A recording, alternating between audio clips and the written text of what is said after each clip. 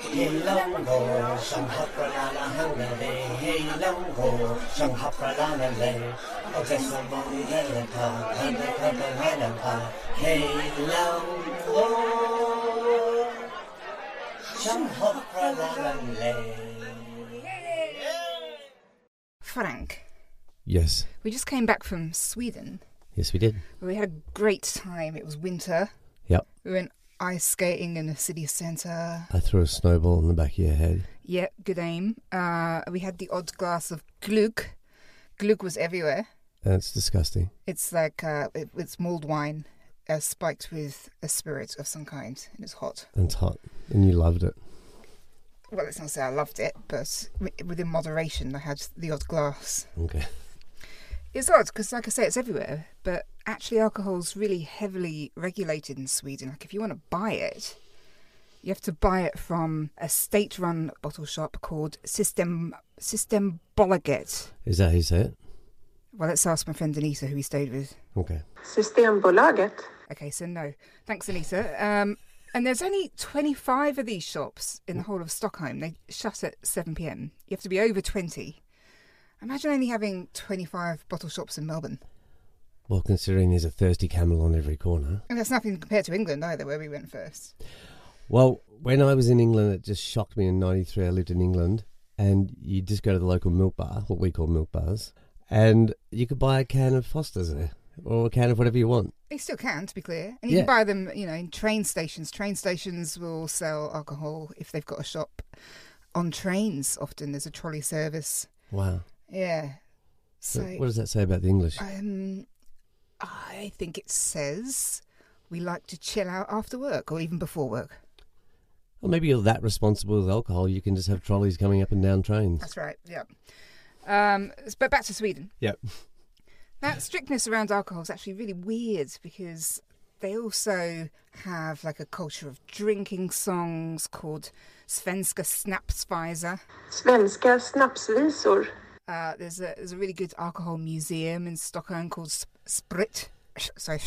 Sprit. Do you want me to say it? Sprit. That's great, yeah. So you might say for them, drinking's a bit of a grey area. And this episode's actually about grey area drinking. What does that mean to you, that phrase? I've heard it before, but I don't know what it means. I mean, I'm assuming it's in between healthy drinking and alcoholism. Yep. But that's a huge area. It is a big area, isn't it? It's coined by Jolene Park. She's a health coach based in the States, as you can probably tell by the name. And she first coined the term in her 2018 TED Talk, which was called Grey Area Drinking. And she defines it as the space between the extremes of rock bottom and every now and again drinking. And so she has trained tons of people to be grey area drinking coaches. Right. I think grey area, though, to me, when people use the term grey area, usually it's usually companies, corporations and politicians doing something really dodgy. Yep. And trying to minimise their own dubious decision-making. So it's quite interesting that this term's being used. Well, it's also a term that's not used amongst men. That's why I guess I haven't heard much of it. Guys don't use that term. You've either got a problem or you don't have a problem. Right, yeah. And it's usually they're fucked up in some way to decide that that's kind of a problem. And then, people will recommend, going off to AA. But I've never heard the term. Yeah, but somebody has to just get worse and worse and worse and worse. It's not a problem. And then, boom, it's a problem for a guy. Yeah, that doesn't even just happen in drinking. That happens when they've got mental health issues, I think, as well. I know we're getting off topic, but I think women's mental health issues get picked up a lot quicker. Men have to hit a crisis or, try and run into a tree in a car or something. And then one goes, oh, what's wrong, mate? Yeah, very true. What's wrong, buddy? So you're right, mate. You're right, mate. Why'd you do that? Okay, and that's the beauty of grey area drinking coaching then, because it's actually trying to catch that behaviour before it gets to that point. But I think it's also been a game changer in terms of the actual terminology, because calling problematic drinking grey area rather than something like alcoholic makes it much safer for parents, particularly mums, to admit to. So that therefore it's now easier to seek help. And increasingly you're seeing people on social media talk about the fact that they're alcohol-free or AF. And there's kind of this almost like a sober pride, and it's something you can talk about with less stigma than before. And I'm seeing a real increase of people very openly talking about quit lit as well. What's quit lit? Quit lit is what we used to call the addiction memoir. As you know, I wrote an addiction memoir. Yes, you did. Women of Substances. What's the name of Women that? of Substances. And how much is that on Amazon at the moment? We don't talk about Amazon, but in your local bookshop, you could order it and it'll be about $30. Excellent. But yeah, back in that time, which was 2017, it was called an addiction memoir, but now it's called quit lit because it's like chick lit. You know, it's this movement that's aimed at women. Yep. Increasingly as well, it's not a real dire rock bottom story. It's more like, God, my life was really hectic when I was still drinking, and then I've made these changes and things are so much better now. Sometimes it's a memoir, sometimes it's a kind of a manual, if you like. So there's Quit Like a Woman, there's This Naked Mind, there's a new one, 1,000 Wasted Sundays, and I'll link to all those in the show notes. Great. So what about the other 50% of the population? Do something for yourselves. Are there any memoirs from some guys? I tell you what, they do tend to be mainly from white middle class women. Interesting. Maybe they have the biggest drinking problem. I think it's just because you're not prepared to look at your own problems. You won't admit you have problems. Well, we don't. You use us as shrinks. We don't. You do. Yeah, we use our psychologists. But anyway, back to Sweden one more time, right? Yeah. The stigma there around mums drinking doesn't seem to be decreasing. Because while we were there, Anita was telling us about this reality TV star who, she has an Instagram account and she'd uploaded a photo of like 2 glasses of champagne along with a picture of her child. And every time she did this, people would report her. Frank, can you just read from this article I found? Yep, here we go. The artist Mariette Hansen likes to share her family life on social media. Now she's being reported to the National Board of Health and Welfare for a video on Instagram. The complainant stated that she had seen a video in a post on Instagram where mother Mariette drinks alcohol while rocking the pram with her newborn baby. Yeah. Wow. Yeah, and then Mariette puts up this defiant post showing 4 letters she's received from their equivalent of the social services from people reporting her. That is so fucked up. Yeah, it's pretty amazing. They would be inundated in Australia if that service would take those calls. Well, that kind of stigma or threat, I've never had to worry about it, obviously, because I don't have kids. But I did write a whole chapter in Women of Substances called Keeping Mum. And it was about how it was really hard for mums to get treatment because there's a stigma of being seen as a bad mum. In extreme cases, there's the potential risk of having your kids taken from you. But it's also harder for women to seek residential treatment because then their partner, if they've got one, will have to step up and look after the kids. So, you know, you might have a partner going, you need to cut down on your drinking for ages. And then as soon as you go, right, I'm going to seek help, they're like, oh, whoa, whoa. Yeah, Stop yeah. your haste. You're okay, you're okay. Yeah, that's interesting, isn't it? Yeah. So this episode is about grey area drinking and how this coaching that is rising up can be appealing to women who might otherwise feel like, you know, I'm not severe enough to go to AA or to rehab. And we're going to talk to some coaches and we're going to talk to some women about their drinking habits. Can I tell you a little naive story of mine when I was like 7? We had a friend down the street, Bev Butler, and she was a really good friend of my mum's. Should you name her? They were this great family. We were a bohemian family and they were kind of like semi-bohemian. But, you know, Bev Butler was an alcoholic, but I of course didn't know this. I just thought she was this bubbly woman that came to the house and she was so much fun. And then I remember hearing my mum on the phone saying that Bev Butler has a drinking problem. I thought, oh, why does she want to drink so much water? Like, why would she want to drink so much water? But Bev Butler had a husband that used to have many affairs. Wow. And so... We've changed her name, by the way. It's not Bev Butler at all. Yeah, it's not Bev All right, so... For the most part, Frank, this is going to be me talking to our guests and probably for good reasons, but we'll catch up at the end, eh? Okay. I'll tell you, he actually had an affair with someone quite famous. Who? Well, I can't say it because you just... Well, look, we'll go to the theme music and then you can tell me then. Okay. All right. You're listening to Spirit Levels. It's the podcast that pressure tests the wellness industry. I'm actor filmmaker Frank McGree, and every Tuesday with my partner, journalist Jenny Valentish, we'll immerse ourselves in wellness practices from the pseudo to the sensible, and we'll thrash out the benefits. I've known Lissy Turner since 2006, when we both worked for Triple J in different guises. Back then, she was Mel Bampton, a living at large DJ who did the Mel in the Morning show and came up with Triple J's famed Like a Version, where bands do covers. I was Jenny Valentish, and I was editing Triple J's magazine J-Mag, regularly hassling Mel to write us. These days, Mel goes as Lissy Turner and does a ton of really interesting therapeutic things under the umbrella of the Prana Project. In 2012, she opened the Yoga Shack in Byron Bay with her husband Shane. They also put on nights in Brunswick Heads called Bender, which is basically a sober bender with tons of dancing.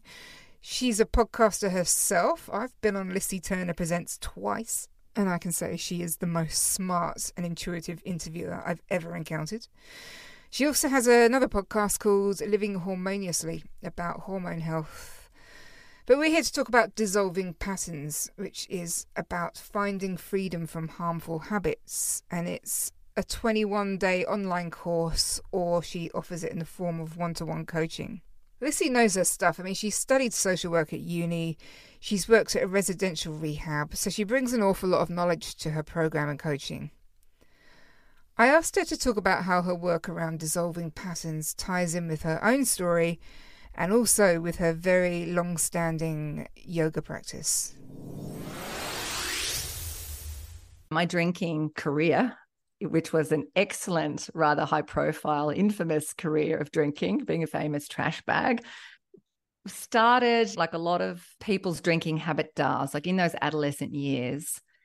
And for me, I really feel like being female was a big part of that, like just trying to find my place. I didn't feel like the definitions of female, and back then the language would have been tomboy, which is something that I've grown to really loathe. But there was a lot of that, I guess, that sense of not really fitting in. But then what it hooked into and where it sustained was that vulnerability of not really feeling powerful in myself, or feeling insecure, or not really having a sense of belonging. That feeling that you have, when you first start drinking, that feels like power, that feels like comfort in your own body, where you're out there being, loud and vivacious and so comfortable in your own skin, of course, until the next morning, where you're just like, oh my God. But the payoff seems still well worth it, right? Where to feel so good in your body at the time of drinking is worth all the shit and all the shame that follows for a time.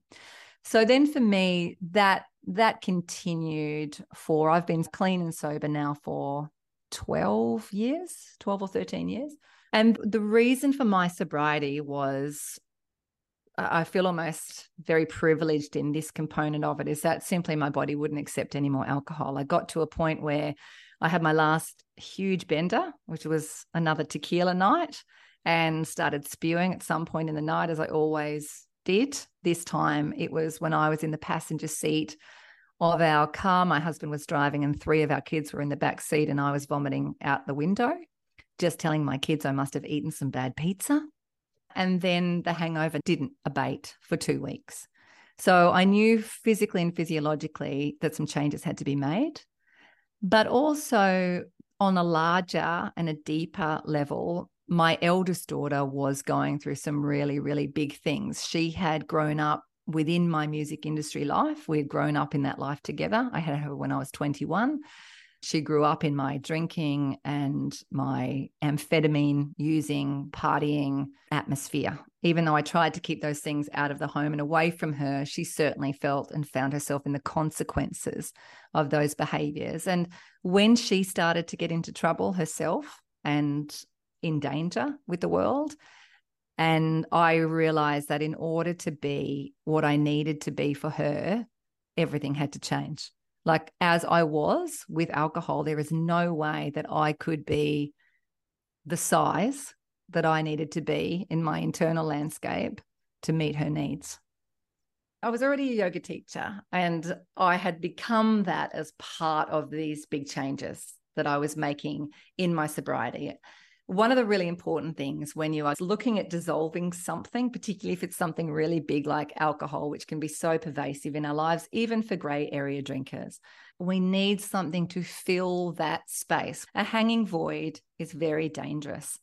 So what was big enough to go into that space for me is the vast and infinite project of yoga. And what I'm talking about in that is not, oh, I'm going to do some physical movements and turn my body into these weird shapes. Like that's one tiny part of it that unfortunately has become the magnified component of yoga. Being flexible in terms of cerebrally flexible in our relationship with our body is definitely important because our patterns get hardwired into our bodies as well. So yoga was the thing that I poured into the space of my newfound sobriety. Became a yoga teacher, and then I started teaching in a live-in rehab. And I was watching and working with people who were in there for 7.5 months, away from their families, away from their friends and their communities and connections. And a lot of the time that was positive, being out of the situations where all of their patterns were ingrained, but it was also heartbreaking. And what I started to notice, whether it was in there, whether it was in the community-focused rehabilitation programs, was that it was so much about abstinence. And for good reason. That thing had, been a problem. But as we all know in the world of substance use, is that it's never the seed of the problem. But this very big focuses were on the abstinence from that thing. And in order to be abstinent around something, it often takes great force and great rigidity. And so what I was watching, and it worked for some people, this is absolutely by no means a criticism of any other program, but from the approach that I was coming from as a yoga teacher and through my own experience, and then a yoga therapist, which I became over 4 years later as a postgrad, was there are gentler ways to do things that make it longer lasting, that change you at all layers of your constitution. So what I wanted to offer was, instead of this really rigid focus on abstinence, don't do that, because all you're still doing is focusing on the same thing, but with the opposite attitude. Whereas before it was like, do the thing. So Dissolving Patterns was born with a different approach. And the two most significant differences are it's whole constitutional. And what I mean by that is that it's in the body. So we're moving the body in different ways every single day. So any of those patterns that even exist in the body that create discomfort and imbalance in the body, they're addressed, because nothing that happens in the mind escapes the body.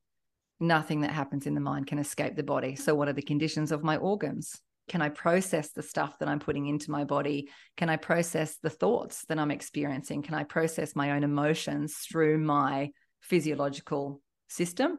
And then, of course, the tools that we would use specifically for the mind, meditation, visualization, sound, all of those components. The other difference is, rather than focusing on what it is that you don't want to be doing, have an awareness to that.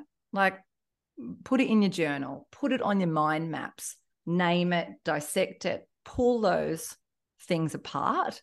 Great. Where do you want this energy to be going? If it's not going into drinking and hangovers and processing shame, well, what do you actually want to be doing? What makes your heart sing? Because the more that you feed that, the less time and the less neurons you have for the other. It just falls away. For the most part, patterns or our conditioning, habits, whatever you want to call them, they've developed over time, and they develop in, this really amazing way. We're telling our brains, hey, brain, this is what I do. We do that thing once, twice, 3 times, and the brain's like, oh, okay, this is a thing that my person does. I'm going to make it super easy for them.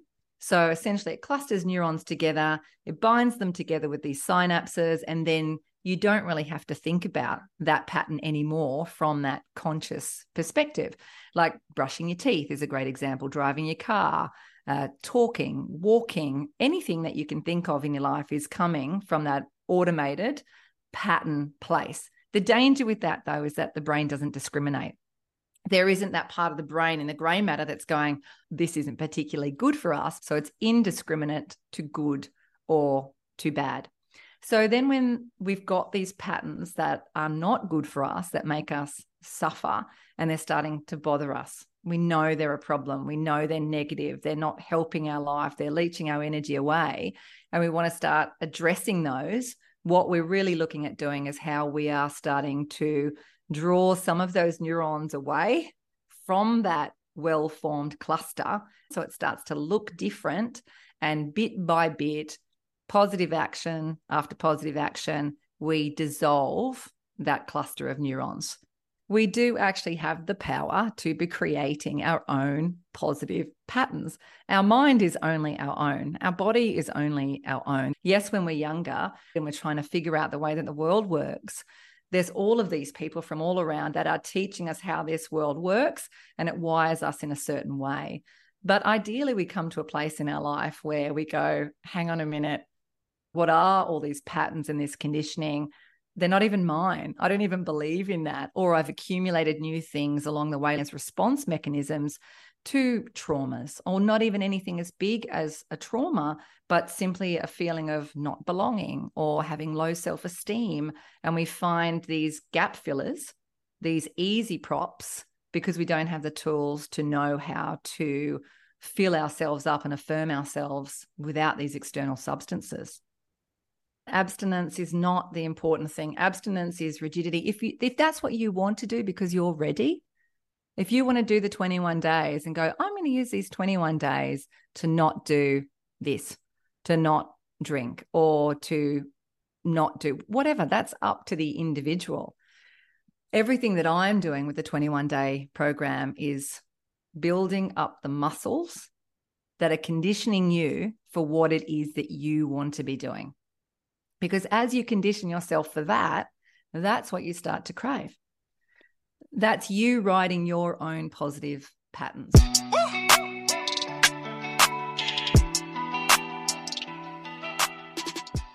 Jenny here. I quit drinking for 8 years before introducing booze again, very cautiously. But in that 8 years, I wasn't actually sober because I allowed myself to take drugs very occasionally. The idea was that giving myself permission would act as a pressure valve, because telling yourself you can never do anything again for as long as you live seemed like a recipe for an epic blowout at some point. So I allowed myself the odd nang, line, or psychedelic, but it actually very rarely happened because just giving myself permission was enough. In my mind, this was harm minimization.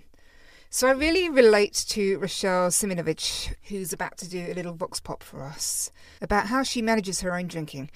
She's thinking she should entirely cut it out, but she's not into the idea of being a sober person for a whole bunch of really interesting reasons. By the way, Rochelle is an arts journalist and an author. She wrote the memoir Fallen, which was about hedonistic exploration, and she has a novel that's a polyamorous love story called Double Happiness that's coming out this year. I think being fully conscious is a real burden, and as human beings, we want to escape some of that burden of consciousness, and we need to be able to do that in various ways. I'm a hedonist, I'm a rebel, I want to live life, I want to enjoy. I'm looking for the zipless high. I grew up as a Seventh-day Adventist, which is, a religion that has a real health principle: no drinking, no smoking, no drugs, no dancing, no fun. And so as a recovering Seventh-day Adventist, being able to indulge and live in the moment is part of being alive to me. But I'm also aware that they were right all along about how bad alcohol was for you, and cigarettes and everything else. The World Health Organization has come out at the beginning of the year saying there is no safe level of drinking. Even though we all want to believe that a bit of red wine is good for us, there actually isn't. And it's a class 1 carcinogen. And so what are we doing? If we're having it, we need to understand that's what we're doing, and we're choosing to do it. I can feel that my brain is struggling at the moment. I'm in the middle of perimenopause, and I'm aware that it's just really bad for me to drink, that loss of estrogen. And I'm finding it hard to think. I'm finding it hard to remember things. And the number one thing that is just so important to me as I age is to have my brain healthy. And I think we know that alcohol is just not good for our brains. But I don't want to take that final step because I identify as a moderator, not a abstainer. Some people just benefit from giving up completely, and some people benefit from not denying themselves totally. I've been experimenting over the last few years with particularly mushrooms, and like a low dose of mushrooms can give you a bit of a buzz. It can, it makes me just feel a bit more relaxed and a bit like I've got something on board that's helping me to be in an altered state of consciousness to party and socialize and be a little bit less self-conscious, I suppose. So yeah, mushrooms, a little bit of acid I've experimented with in social settings with various degrees of disaster and success. Had some nangs the other night, which were just so much fun. And I just thought, why aren't we all just sitting around with balloons and bottles of gas and just having a fun time instead of needing to have alcohol? And to be honest, I think these things can leave you feeling better the next day than having a couple of gin and tonics. But I'm also aware that, you know, any substance, if it's overused, can be problematic. So it's a bit of a journey for me.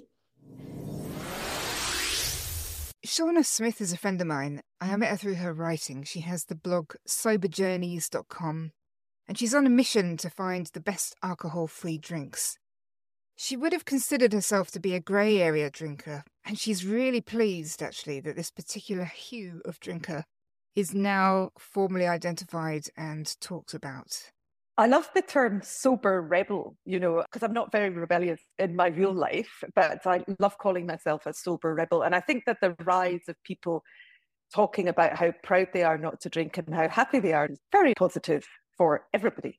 I have loved reading Quit Lit. It has made a huge difference to me. I had read some about 10 years ago, but there weren't so many back then. But this time when I stopped drinking 4 years ago, there were many, many books written by people who sounded just like me, you know, middle-aged women who had been drinking because they were bored, resentful, and using alcohol in all sorts of ways, but then wrote about what happened when they stopped. And I honestly could relate to them so hard.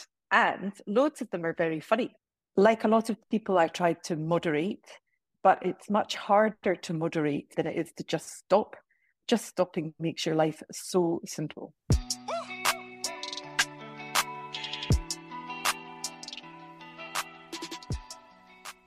Two very different views there on grey area drinking. Now I've got a second coach for you to meet, Faye Lawrence. She's a grey area drinking coach trained by Jolene Park. But Faye's also now incorporated ADHD coaching because the two issues, drinking and ADHD, can often overlap, as they do for Faye herself. I love Faye. She's got such a no bullshit approach. She's English, but she's based on the Gold Coast. She stopped drinking in 2018 and she founded Untoxicated, which became Australia's largest alcohol-free community with loads of meetups before it ceased operations this year. But she just doesn't stop. She's got a degree in psychology, she's qualified in counselling, she works at the Omega Wellness Centre in Ipswich, she's on the board of Smart Recovery. She actually took my place on the board when I stepped down after 5 years. So all this to say, she's not just decided she's going to call herself a sober coach on a whim, she's got the chops. Given her background in counselling and psychology, Faye told me that she always thought coaching was kind of a dirty word. But she was also impressed that Jolene Park is conscientious about only training people with a proven track record. Essentially, Faye thinks it's important you do your homework when you're researching a coach. So make sure they're not just randomly calling themselves a coach and they don't actually have any qualifications at all, other than they're sober. Unless that's what you want, in which case, knock yourself out. Grey area drinking, coaching, it looks at the whole raft of, okay, what purpose is the alcohol serving? Often a lot of it is because you've got a dysregulated nervous system. So you're coming home from work, things are feeling really out of kilter. You're using the alcohol to self-soothe. Often there's going to be adverse childhood experiences. Most coaches are not qualified to delve into that, but it's just about being mindful that that is in the mix. And then working with the individual to go, right, okay, it's not just about what we're taking out, the alcohol, it's about what we're putting back in to build a life that is actually one that you don't need to escape from, but also how do we stabilize you during that period while you're getting used to removing it. So how do we do that with various tools and practices, whether that's nutrition, whether that's sleep, because often there's multiple things going on. In the grey area space, there's a lot of people who just want that lighter touch, who don't need that more intensive intervention. Coaching is a bit of a softer landing for people. Yeah. I quit drinking. It was 2009 I stopped. And I think had sober coaching been available, I would much rather have done that than go to AA, which I did for a bit, because I'm just not a groups person. 100%. So I did a bit of AA myself, and I don't like authority, so it's dogmatic. The other thing is it's not trauma informed and it's not strengths based. When people are at that point where they're stopping drinking, they already feel like a piece of shit, and I don't want something that's going to make me feel worse. I don't want something that's going to make me trust myself less. So I need something that's going to actually help me build trust back with myself, not tell me, that's why you got yourself in this mess. You need to listen to me, the old timers. When I quit, though, I did still have a job. And quite frankly, I'm a white middle-class woman. And I would guess that sober coaching is pretty inaccessible to people who aren't that. Is that the case? Yeah. Honestly, yes. A lot of my clients will be reasonably senior in their profession. Not all of them. People in mental health, people in the legal profession, those sorts of things. They're not certainly all extremely wealthy or anything like that, but they are people who basically can afford sober coaching. And I guess you could say the same about things like, what's the difference between, say, park run and getting a personal trainer? There needs to be the whole spectrum of offerings so that people are all different stages can tap in. And you are branching out into ADHD coaching as well. So last year, the first clinical guidelines for ADHD were released, and that was a collaboration between psychiatry, psychology, allied health, the whole shebang. And in that, they recommended ADHD coaches. And I suspect part of that is because we just don't have the mental health professionals available in this country, but also because coaches are directive. You give people medication, okay, you might see a psych once a month or once every couple of months for, tweaking your meds, but psychiatrists don't give you mental health support usually. You're not having talk therapy or developing strategies around like, well, how do I organize my day? Or, is this normal, this emotional regulation issue that I'm having? They're there for the meds. That's it.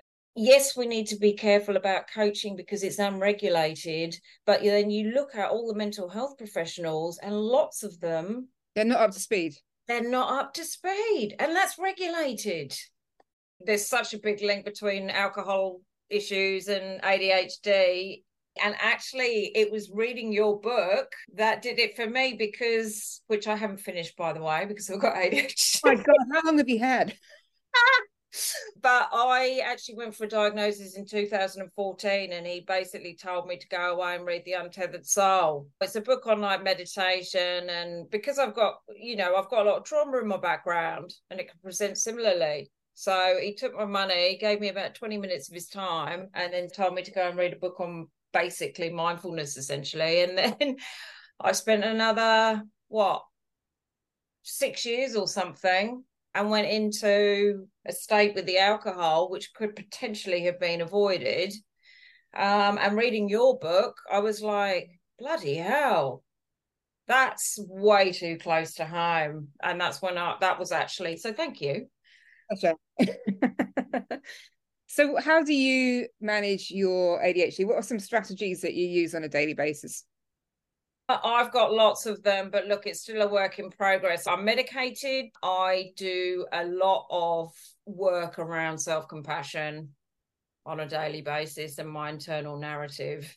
But I literally have organized a lot of stuff in my place so that visually I can see things, because if visually I can't see things, they don't happen.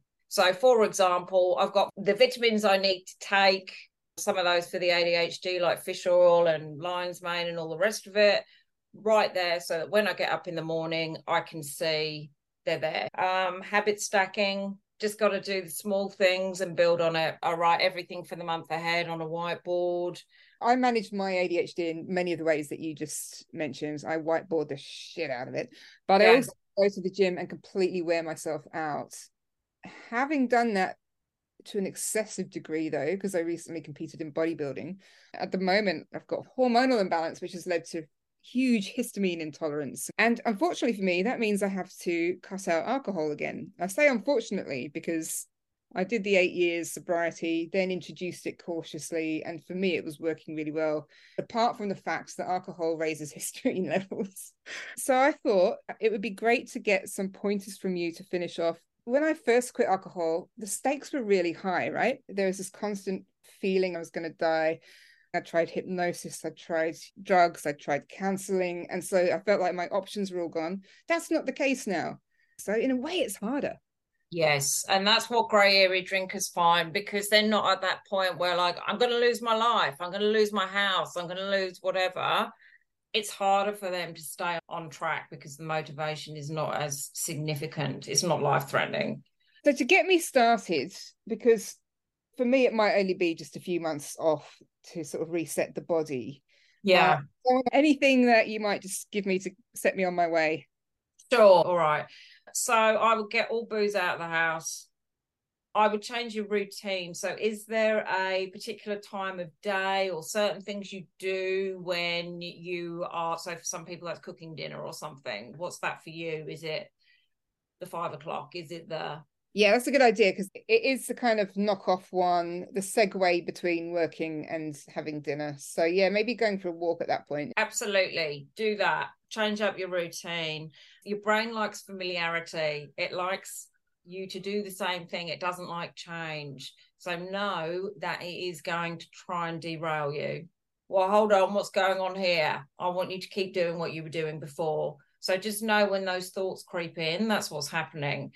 Also, think about what need does the alcohol plug for you? Yeah, and at this point, it's literally a treat. So in the same way that I have a coffee every day and I have a sweet thing every day. Okay, so is there something else that you can have as a treat at that time of day? Because that's the other thing I say, don't try and do too many things at once. Just do the one change. Don't try and give up coffee, sugar, all the rest of it. Just do one thing at a time. Otherwise, you're putting too much strain on your ability to sustain the change. The other thing would be getting used to being uncomfortable. And you are bloody good at that. So get used to not fighting that, but just sitting with it. I know it sounds cheesy. Just don't try and push against and resist. Just be with it. And then just finally get curious about what you're noticing. What's your brain telling you? What thoughts are going through your head? Is there anything that you're noticing? Like, how different are your evenings? Have things shifted for you? And kind of do it like an experiment, but you're the subject. Love it. Human guinea pig. I really love that stuff. Yeah. All right. That's awesome. Thank you, Faye. Pleasure.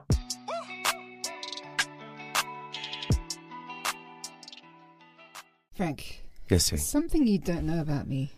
Really? Yes. I actually, back in 2017, was going to be a sober coach. I was designing my own course.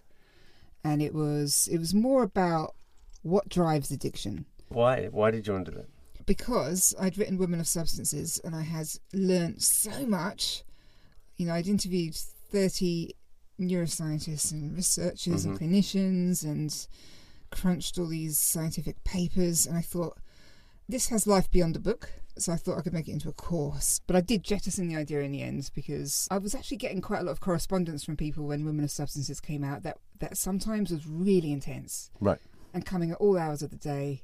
And did you feel a responsibility to communicate and... Yeah, I kind of did. I mean, these were people in crisis, and they had connected with something I'd done, and they believed I could help them. which in the one hand, it's really intoxicating. Like, it makes you feel quite powerful in a benevolent way. Sure. But also, it's very alarming. And I realised, I'm someone with really tight boundaries, actually. And the other thing is, when you start a course, you always have a closed Facebook group for people who are taking part. And I had a closed Facebook group just for people who'd probably read Women of Substances, wanted to talk about addictive behaviour, hadn't launched the course yet. But again, with this Facebook group, I realised, shit, I am not cut out for this.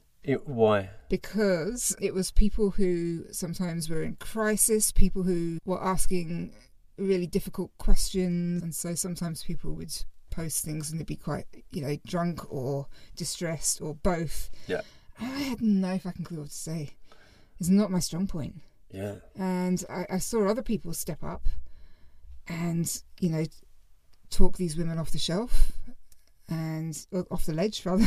And I thought, God, yeah, I can see if I break down what you've just written, I can see why that's the right thing to say. But I don't personally have those kind of interpersonal skills. Well, sober coaches, they must really have to set some boundaries. Yeah, well, first of all, you'd have to have those kind of skills in the first place and not just have the knowledge. So that's step one. But yeah, also then you would have to have these incredible boundaries. And I do, I like to keep my boundaries close. And so someone needing me would be quite difficult. Like in a relationship. Do you feel that's a problem? Attention. Do you feel that's a problem? But, with sober coaching, there are things in place, like there's an initial discovery call where you figure out if you're a good fit for this person. If they are in crisis, then more likely they need to go and see a psychologist.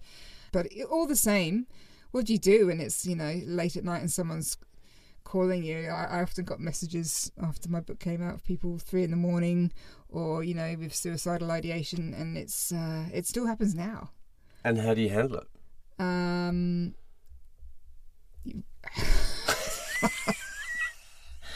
I basically tell the truth and I say I'm really not very good at this and I'm not a professional and I can't do that. But that's good. That's really honest. Yeah. And well, good on you. Thank you. But I'm actually going to end on a shout out for another podcast that ties into all this. If this episode's been of interest to you, you're going to love the weekly podcast Over the Influence. And it's hosted by BBC radio presenter Sharon Hartley, who initially had decided to take a 90-day break from her bottle of wine a night routine. And she just fell in love with being alcohol-free. And her co-host is Ben Anderson, who started off as the producer, but working on the show, he was inspired to quit alcohol himself, which he did 4 years ago. So now he serves behind the mic as well. And they've had over 1 million downloads. That's pretty cool. Yeah, of their episodes, which includes interviews with researchers, authors, sober coaches, people behind various alcohol-free ventures, whether it be alcohol-free bars or meetups. There's their own Over the Influence community members, people just doing all sorts of interesting things, and me. They've had me on before. Brilliant. But most pertinently to this episode, they've also been advocating for something called Sober Code. And that's the brainchild of Susan Laurie, who's an author and expert on alcohol harm. And Sober Code is a code of ethics for sober coaches and alcohol-free communities to abide by. So it's voluntary, but this is to help you have a duty of care, it's to help you protect yourself, and it's to make sure sort of everyone's on the same page when it comes to this quite new landscape of sober coaching. So I've put links to Sober Code and to Over the Influence in the show notes. Brilliant. Oh, whoa. I haven't told you who Bev Butler's husband had the affair with. You have a guess? This is a very famous woman in the 70s. One of probably the most 10 famous women in Australia. Mm-hmm. You have a guess? Olivia Newton-John. No. I think that would have been out of his league. Jackie Weaver. No. So what, Jackie Weaver's not out of his league? She wasn't out of his league, but no, wasn't her. Wow. Jermaine Greer? Oh, definitely. I don't think Jermaine Greer would have had anything to do with this guy. Judy Davis? No, but I have worked with her. Have you? Yeah. Oh. I did a film with her. Lillian Frank? No, not Lillian Frank, but I had an experience with her at the Windsor Hotel. She's not a very nice woman, that woman. God rest her soul. God rest her soul. She died at 92. You can't just say you had an experience with her at the Windsor Hotel. Well, okay. No, this is a good story. Not the whole story, but just that you were a Look, concierge. I was a porter at the hotel. She had an event there. She was out the front. I told her she couldn't park her Rolls Royce out the front. She told me she was going to get me sacked. and she berated me. And then when her guests came, she'd go, "Hello, darling. I'll tell you where you lose your job. I'll have your..." Oh, sorry. I'll beep that. Bit there. Sheila Florence. No, not Sheila Florence. I'm all out. Okay, this is it. You ready? Yeah. Very famous. Yeah. And her name was I don't know who that is.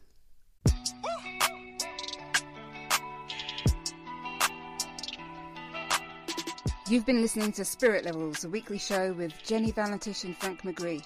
Subscribe to hear our show every Tuesday, and we'd love to see you on Instagram. We're Spirit Levels Podcast. And TikTok, where we're Spirit Levels. See you next week.